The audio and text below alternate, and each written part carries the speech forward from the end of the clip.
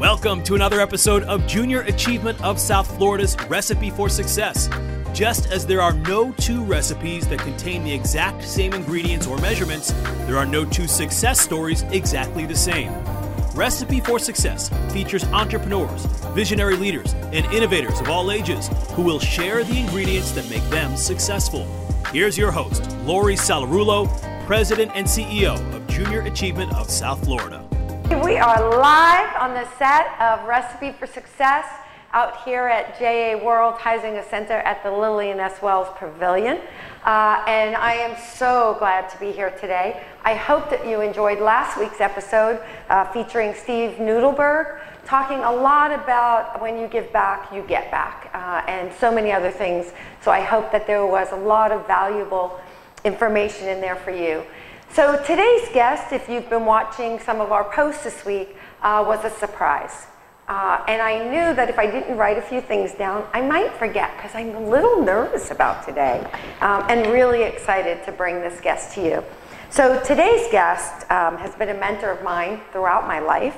She is my greatest role model, always been there for me no matter what, up, down, anything that's happening, always there and always ready to guide me and help me through it. One of my biggest cheerleaders, if not my biggest, and has absolutely been the person who has taught me right from wrong and helped me to develop the important values that I hope and I think that I carry with me today. And I'm so proud of her.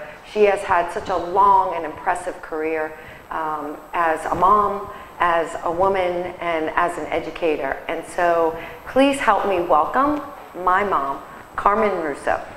And I knew I would get choked up, so hi, Mom. Hi, Dora. Thank you for being here. Well, Here, thank you for having me. I'm just delighted and thrilled. Got it? Yes, this is very exciting. Yes, so I don't think my mom ever thought she would see me hosting a talk show or a video show, but here we are. I know. And you know, I couldn't, as I was thinking about guests and we're booked out through January and February, as I was thinking about people who have so much valuable experience and knowledge that they can bring to our viewers, you are on the top of my list. And so you've done that for me, and so I wanted to bring that to everyone else. And I'm sorry, but I know I'm going to get teary-eyed in this whole show today, so bear with me. I wanted to start a little bit, and a story that you've told me several times about Grandpa. And you said, I remember you saying that when you went to him and told him that you wanted to go to college, right, that wasn't quite what he thought you should do. Yes. So things were a little different then, and so I wanted you to share that story with our viewers. Well, I think it was really very commonplace in those days. You know, the girls went to become secretaries or nurses, and my mom said that I always wanted to be a teacher. I've been talking about it since I was, you know, like 9 or 10 years old. When I said I wanted to go to college to be a teacher, he said, you don't need to go to college. You're going to get married. You're going to have a baby. It's just a waste of time. Just go to work. And he really sort of dug in his heels. And then I dug in mine. That's the Spanish side of the family, just so everybody knows. And so I said, no. I said, you can't become a teacher unless you go to college, Dad, so I'm on my way. I would have loved to have gone to some lovely campus, but I went to Hunter College in the middle of Manhattan, and it was the best thing that I ever did. Yeah, and that's where she met my dad, so we'll talk a little bit about that later on.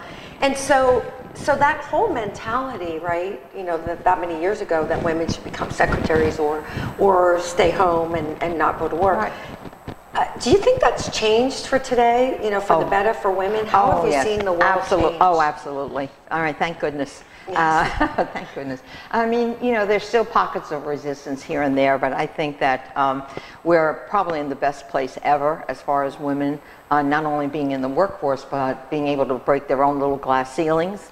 You see, you know, when I became a principal, there were 250 of us approximately, and there were only 6 women. And today, I would say 1/3 of that workforce, if not more, are women, and rightfully so. So I'm delighted with the improvement. You know, talking about glass ceilings, I wanted to confirm this, and so I just asked Mom before the show. You were only the second woman superintendent of schools, but the first Hispanic woman superintendent. And so one of the things that I thought about is, you know, a long, successful career like yours doesn't happen overnight. No. And so I thought, you know, maybe just share a little for our viewers about kind of where you started, and just, you know, maybe a couple of highlights along the way of the journey. Well, it was really quite simple. We were a typical Hispanic family. I went to 7 schools from kindergarten to 12th grade. We moved. We followed the jobs because money was an issue. And I went to Wall Street when I graduated with a business and education combination. So I went to Wall Street for a year and then said, I've got to get back to the classroom. So I taught. I was assistant principal, a department chair, they call them these days, principal of Morris High School in the South Bronx. And that was the beginning of being in tough places.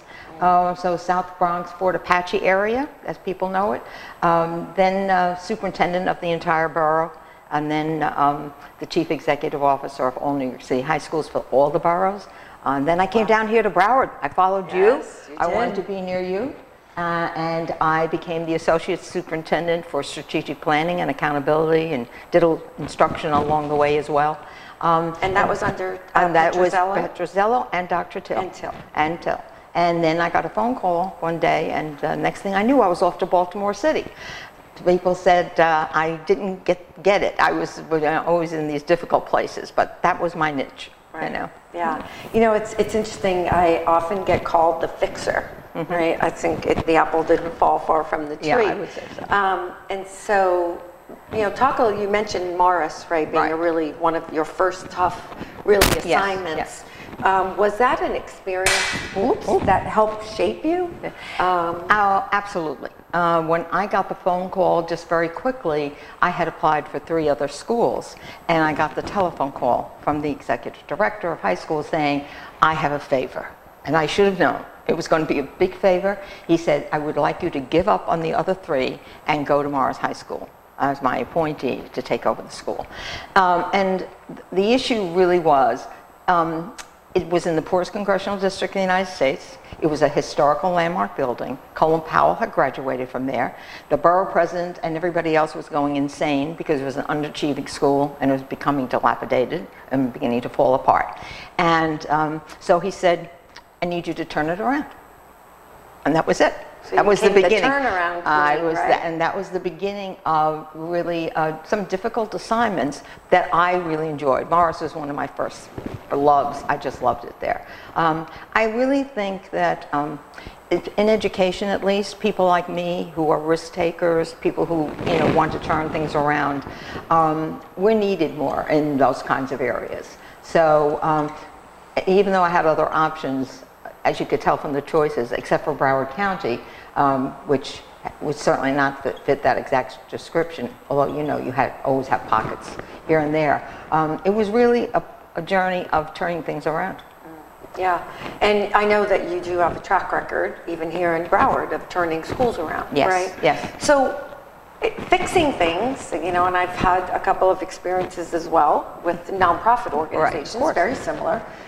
I think that there are some traits and some ingredients, as we say here on the set, that contribute to allowing someone to be able to do that, right? So what are maybe some of the traits that you think have contributed to you being able to turn things around? Well, I don't know, Lori, if I would say necessarily traits, but I think there are certain things, ingredients, all right, that need to be in place for you to be successful. And the first one I would say is if you're in a marriage or a relationship, that person really has to support you. If you don't have that, it becomes so intense, and the pressure on the relationship would be unacceptable. The second thing is that when you do this kind of work, it's learn and grow. Because every situation is totally different, has its challenges, and you don't want to become static, and you need to keep up with the times. Best compliment I ever got from a principal was, I never saw anybody who was such a chameleon and kept changing themselves. So, you always have to redevelop yourself and stay timely and keep your skills up. I think the third thing is, and I always believe this, you have to act and think and execute at the next highest level. So wherever you are, you need to begin thinking like the position above you, not because you want the position, because that was not what entered my mind, but it makes you think differently when you do that. So that's very important. And then there's the role of mentors. All right. I've been very fortunate to have men and women mentors throughout my career, different people in different phases. They are talented and inspirational, and I don't think I could have made the journey without them. Yeah, no, really, really important. You know, you mentioned the support of family and your spouse, and of course that was my dad. Right. Just such a great example of how a couple can help each other and support each other build Correct. their careers, and that's what I always saw. So thank you for modeling that. And I feel fortunate to have a relationship like that as well today. And so I think you gave me something really good to shoot for. The learning and growing, but you also mentioned a little bit about the mentors, and maybe talk a little bit about that, because I know there's probably a million stories of those mentors who might have helped along the way. And then also maybe about being a mentor. Was that also part of it? Because the team, yes. right, was so important. Yeah. Well, I think that the story you're probably referring to that people would identify with would be Donna Shalala. All right. And she really wasn't a mentor because she really didn't know it, but she was certainly a very strong role model. And the issue really in those days is that for every 10 men in leadership positions, all right, you might find one woman.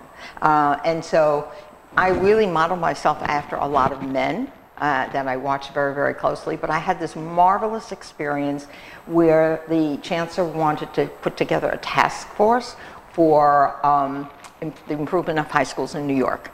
And Donna Shalala and Mike Champagne, the president of Teachers College, co-chaired. So I spent, and then around that table was the president of the union, the teachers union, which was a woman, the vice president of the supervisors union, which was a man. And so you had this conglomerate of very talented people, and I was the low man on the totem pole because at the last minute somebody said, if we're going to talk about high schools, there should be a principal there. Mm-hmm. All right. So I got a phone call to come and join the task force. But watching their techniques, their style, how efficient they were, how they managed the project, because we met for about, I would say, almost a year, once a month, and got the report together. The skill set was just mind-boggling for me, and I was so appreciative that I got a chance to experience that, you know. And there are a lot of stories like that. Yeah, she's become a great role model. Oh, absolutely. And absolutely. Here in our community. Yeah. You know, let's talk a little bit about the opposite of having mentors and role models, but being a mentor and a role model. And so when you are running a high school or a large school district, right, you can't do that alone. No, oh, absolutely not. One of the things that I would really must mention before I go off air is that you don't do it alone. And one of the things I was able to do, because my superiors empowered me, was I was able to change leadership positions, not for myself, but for the people around me. So I was able to surround myself with the very best people I could find. And it was a mix, you know, Hispanics, African Americans, whites, females, males. I was only looking for one thing, the very best person that I could find. And I did that in all three school systems. And because you cannot do this work alone. Right. And you learn from one another. So that's truly very, very important. And having the support of your immediate, you know, supervisor, which in my case was the superintendents or chancellors, and when they give me some wild tasks to do. When I was head of New York City High Schools, Joe Fernandez came to town from Miami. I do remember one of the tasks you had to do for that. What? They used to have a name for you back then. I don't know that I can say it on air, but it was about birth control. Let's just put it that way. Yes. Oh, yes. Oh, yes. But we won't go into that story. We won't go into that story at all, but it was one of the big health issues of the time, you know. But he came into town, and when I got the phone call that he wanted to meet me, he wanted me for a totally different position. And I said to the person who was the messenger, no, thank you. And he said, what do you mean? I said, well, in Miami, that position is responsible for all the principals and supervises principals. And that's what I wanted to do. And in New York, that wasn't the same position. In order to supervise and support and make high schools better in New York City, you had to be the CEO of the high school division. And so I said no, and I told them why. And then I got a call back. Well, he wants to see you anyway, come on down. So I went to meet him in New York City right before Christmas, and we hit it off very, very well. And then when I got the job, first thing he said to me is, you know, in Miami I started a lot of small high schools, Carmen. I said, yes, you were famous for the small high schools, Chancellor. He said, well, we're going to do it here, so I need you to start 10 immediately. So basically you created that job for yourself, or you kind of got him to create the job. Well, the job was there, but not at the level. No, it was 2 or 3, he had taken the resignations of a few people. And the first job he offered me as Deputy Chancellor was in the instructional position that had nothing to do with the schools. It was just creating more and more curriculum and training people. That was not where I felt I was suited. And I didn't have a problem saying no. I wanted to be where I thought it was a good fit. And then when they said, why are you saying no, I explained. And so the next thing I know, I was down at this meeting, and the first question out of his mouth was, what would you do with the New York City high schools if I gave you the position? It was a very interesting conversation. Yeah, I'm sure. So I think there's a really good lesson in there for young women, or for women of all ages, is that sometimes we think when someone offers us a job, right, we have to take it. Right.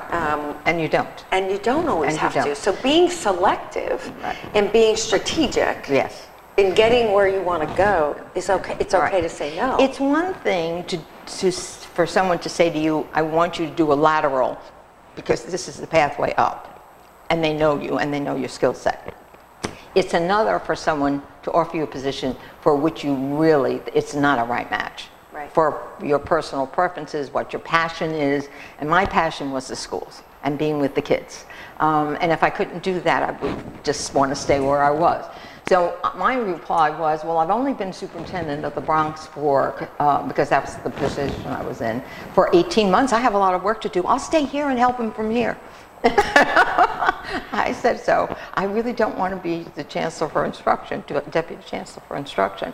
And I guess he respected the fact that you said no. That I said no. I can tell you, as a mom, she never had a problem saying no. Never, ever. But always to things that should be a no. You talked. You mentioned briefly that after that, you then came down here to South Florida. I know that there's a track record. Part of that was turning failing schools around. Right. And then you went to Baltimore City. Correct. As the CEO, superintendent there. Yeah.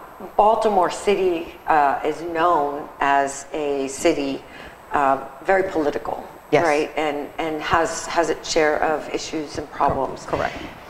Can you talk a little bit about that? Navigating the politics of these types of positions. Well, I'm glad you brought that up, because if I were giving you a list of 10 things that, when we had time for that, one of them clearly would be that you have to know how to finesse the politics. I mean, there's no city like New York City when it comes to politics, and I worked under a couple of different mayors. And Broward County had its own set of politics. But Baltimore City, I will say, was unique because, and this varies across the country, in the city of Baltimore, the superintendent of schools sits on the mayor's cabinet. So if you want to talk about politics, I was right in the mix. And there were 40 people sitting around the table, and it was quite awkward because the state had done a partial takeover of the Baltimore City schools because of its poor performance. So I had the Secretary of State of Education as one boss, a brand new school board of 9 people, where my real boss is day-to-day operation. And I was sitting on the mayor's cabinet with 39 other people, and I was the only person who didn't report to him. And I didn't have to answer to him. And so I really, understanding the politics, this was his city, I had moved there for the 3 years. I was extremely respectful, had the conversation with him, that there would be times where I could be doing a lot of things he wanted, because we all wanted a better school system. If you want to get workforce development, you need to have a good school system. But that my real bosses, all right, were the board. And we had, we had that conversation. So, right. Yeah, and that goes, it's not just in education. I mean, navigating boards and county commissions and city commissions. It's all the those same. It's things all are very, very political. in corporate as well. Right. So not always an easy thing. And I think that sometimes can actually be the downfall sometimes of leaders when they don't understand how to finesse and navigate politics. I probably there were two big challenges in Baltimore City. I was there 3 weeks and I realized that there was a deficit, even though when I asked the question at the interview, they said no, they had a reserve. That deficit ended up being $45 million, and I got permission to get an audit. All right, and then the second thing is that there were a lot of different power brokers in town, and one of the tasks, I would say, one of my goals was to get some of that Gates money that was going around. At that point, education was the Gates Foundation #1 priority. School systems that were the size of Baltimore, 85 to 100,000, were not getting Gates money. It was the big guys, New York, Chicago, LA. And I started picking up the phone and calling my friends in the philanthropic world. It took 18 months. And lots of roundtable discussions with the activists in town, and mayor's people and everybody, and we got $20 million. Wow, that's quite an accomplishment. That was an accomplishment. And it's part of the legacy, right? Yes. And we can leave a legacy like that impacts children. And a lot of that money was specifically designed to help improve the schools, which was the reason they hired me. Right. I found out later that the reason they hired me, I didn't think I was going to get the job, was because of my track record in New York City as head of high schools. So having a track record, right, developing that track record and the results, because I think that's so important to employers, right, or boards. Right. It's all about results at the end of the day. Absolutely. Right? And it's about relationships. It's about building trust. It's being very, very consistent in your execution of your plans, of delivering. And as you said, getting those results. If you're inconsistent, you're all over the place, you're hopping all over the place. I will tell you, the Franklin Planner that I had went with me everywhere. She still uses and I still use it. A paper one. I can't get her to do it on the computer. No, I have, the Franklin Planner was not just a paper planner. It was a system. And when you were doing long-range projects, I mean, it was perfect because of the way it was established, and you can move it around. So my technique was, if I wanted something done by June, and it was September or October of the previous year, I would back map everything. And then I would know if I was going to head into a trouble, all right, resources, staffing, whatever. When you say, can I make it by that deadline, all right, you better be sure before you announce it to the public. Exactly. So the Franklin Planner really came in very handy. So after that, then you came back here down to Florida, right? Again, and returned to Florida full time, and you reinvented yourself again, yes. Right? And so I think we're seeing so much more of that, especially with women today, right? They take time off to be moms, they come back and reinvent themselves.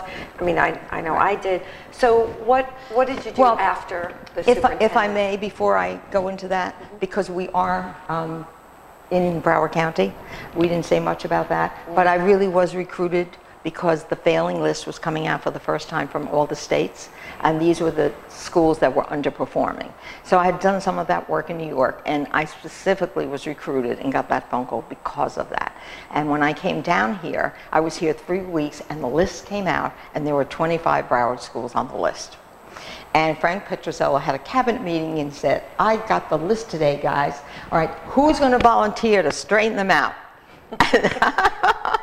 Did you volunteer or did you get volunteered? I got volunteered. And we had 3 years, and we had a very intensive plan. And he said, Carmen, I guess it's going to be you. You're the rookie, by default, it's your job. And I said, well, we need to talk about how we structure it, because I'd done a lot of that work. And so he went along with everything I requested. I said, I have 3 things to request. And the entire cabinet was looking at me like, is she nuts? She's telling him in front of him. I said, we can discuss it later, but there are 3 important ingredients, and we'll do it. And we did get them all off. And then about 4 or 5 years later, I called somebody, down here when I was in Baltimore, and I said, how are they doing? And they said one school slipped, and we grabbed them real quick and got them back on, so all 25 are still off the list. And that's institutional change, and that's very, very important. But then, and it's difficult, right? Because you're difficult. Changing a culture, right. As well. And sometimes, and it's funny, I've heard this, so as I go around town and people who knew you when you were in the Broward County Public Schools will say, oh yeah, so I get mixed feedback, by the way, which that's okay. I know that there is about me as well, because I think okay. when you are trying to get results and you're trying to change a culture, there are going to be people who love you, right. Because they know that this is what's needed to get the results. Correct. And there are going to be people that don't like us because they don't want to change, no. and they don't want to change the way they're doing it, or they don't care about the results. And so I think, as for me as a woman, knowing that it's okay if everybody doesn't like me. At the end of the day, it's about getting those results and making a difference. Well, maybe I can tie two things together, because you asked me the question. When I retired, I opened my own company, consulting company, and focused on organizational change, because that was my thing. I did most of my work on the East Coast by choice. I didn't want to be bouncing around to the West Coast. Lots of work in New York State and along the coastline. And then I had the opportunity to do some work with the principal, which I think illustrates your story. I did work for him before, and he had an underachieving school in this part of Queens. I got a phone call about a year and a half ago, will you come out of retirement? I got a new school. And I said, well, you don't need me anymore, you know, you're this really great principal. And he said, no, you don't understand. I was principal of an underachieving school, and you and I worked together for 2 years, and we had all these wonderful things that we did. They just gave me an overachieving A school. Carm, I don't know what to do with it. You have to get up here. And so we did a retreat, because his staff was pushing back. This was a brand new principal taking over from the founding father of the school, which was an A school, but he was put there because they were already beginning to see the cracks. And he wanted to catch it before it became a B, a C, a D, an F, which is what happens. School goes into a tailspin, and it's hard to stop. And the teachers and the entire staff were furious because their wonderful A school was being challenged. And my job was to convince him that he was right, and they all had to become a family. To get that buy-in. Yes, right? So for 2 days we spent it in a retreat, and he got the buy-in. It was great. Yeah, just so... it was great. So great. You know, so one of the things we do as we talk about this, and as you've been talking, I've been writing down some of your ingredients, and we read back your recipe for success. And certainly it's not, I'm sure, a complete recipe, because with a career as long as yours, there's probably 10 or 20 other things that you could add to this list. And the stories, I know, go on and on. And I'm one of those that can listen to these kinds of stories. My grandfather, Grandpa Nick, he would tell us stories about the older days, and how during the Depression and all that, and I was just be riveted to the stories. And so I really love keeping history alive, but so many valuable ingredients and so many lessons. So I'm just going to share some of these of course, with our viewers. So the first thing I heard when you talked about your dad saying you should not worry about going to become a teacher was somebody who was extremely determined. And you mentioned to me, and you didn't mention it here, that you walked 60 blocks in Manhattan a day to go get the few dollars that he would give you so that you could go to college. Yes, when I finally did it, once a week I would have to go down to get, in those days $10 or $15 was a lot of money. And by that time I didn't have any money in my pocket, so I walked to get the money. Exactly, so very determined. Very determined. Risk taking, right? Very important to take risks. Yeah. Strategic, but to take those risks. Become a problem solver. It's so interesting because I think people gravitate, right? What we do here at Junior Achievement, teaching kids critical thinking, solving problems, makes them so much more valuable as an employee, right? And that's what we look for as employers. A support system, spouse, family, children, and everyone being on the page with you, going in the same direction. Constantly learning and growing. Correct. Never stop learning. And now you continue, I watch you all the time, continuing to learn and grow. And I don't know that she's ever going to retire, but keeping current and staying relevant. Absolutely. Not only, as you can see, especially in the world of technology. By the way, I call her every day, and you know where she is? She's in the beauty parlor. She's getting her nails done. So she's always staying current, and she's always making sure that fashionably she looks great. And so in every way, shape, or form, staying current. The work is very important to me. Yeah, I know that. It's always been that way, and I get it now and from watching you. Act, think, and execute at the next level. Right. I thought this was critical. Sometimes we're so focused on where we are, or this part, right, the highest level of where we want to go, that we miss looking at the next level and what we need to do to get there. And so I thought that was such a great point. And not something you ever told me, so I actually learned a new one today. Okay. Mentors, both men and women, and surrounding yourself with the best and brightest people, both above and below you. Being selective. And this was really interesting too, and I think you taught me that, I'm sure most people who know me would say she taught me this, that it's okay to say no. Yes. Right? And it's okay to ask for what you need or want in order to do the job. So being selective and being forthright, passion, being passionate about teaching and impacting young people, navigating the politics, right? Critical. So important. There's politics everywhere. There's politics everywhere. Everything, even in families, there's politics, right? No, not ours, but there's politics everywhere.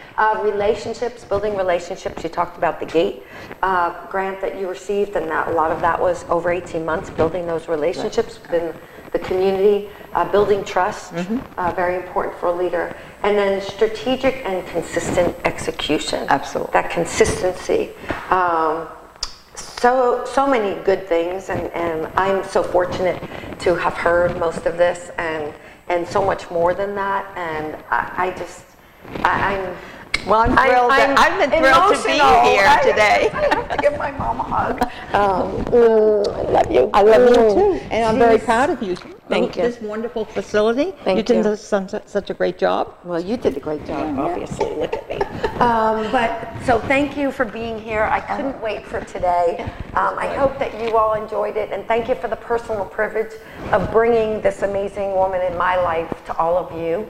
And thanks, Mom, for everything. You're welcome, sweetie. I love you. I love you all too. Hope you keep watching, and let's get cooking.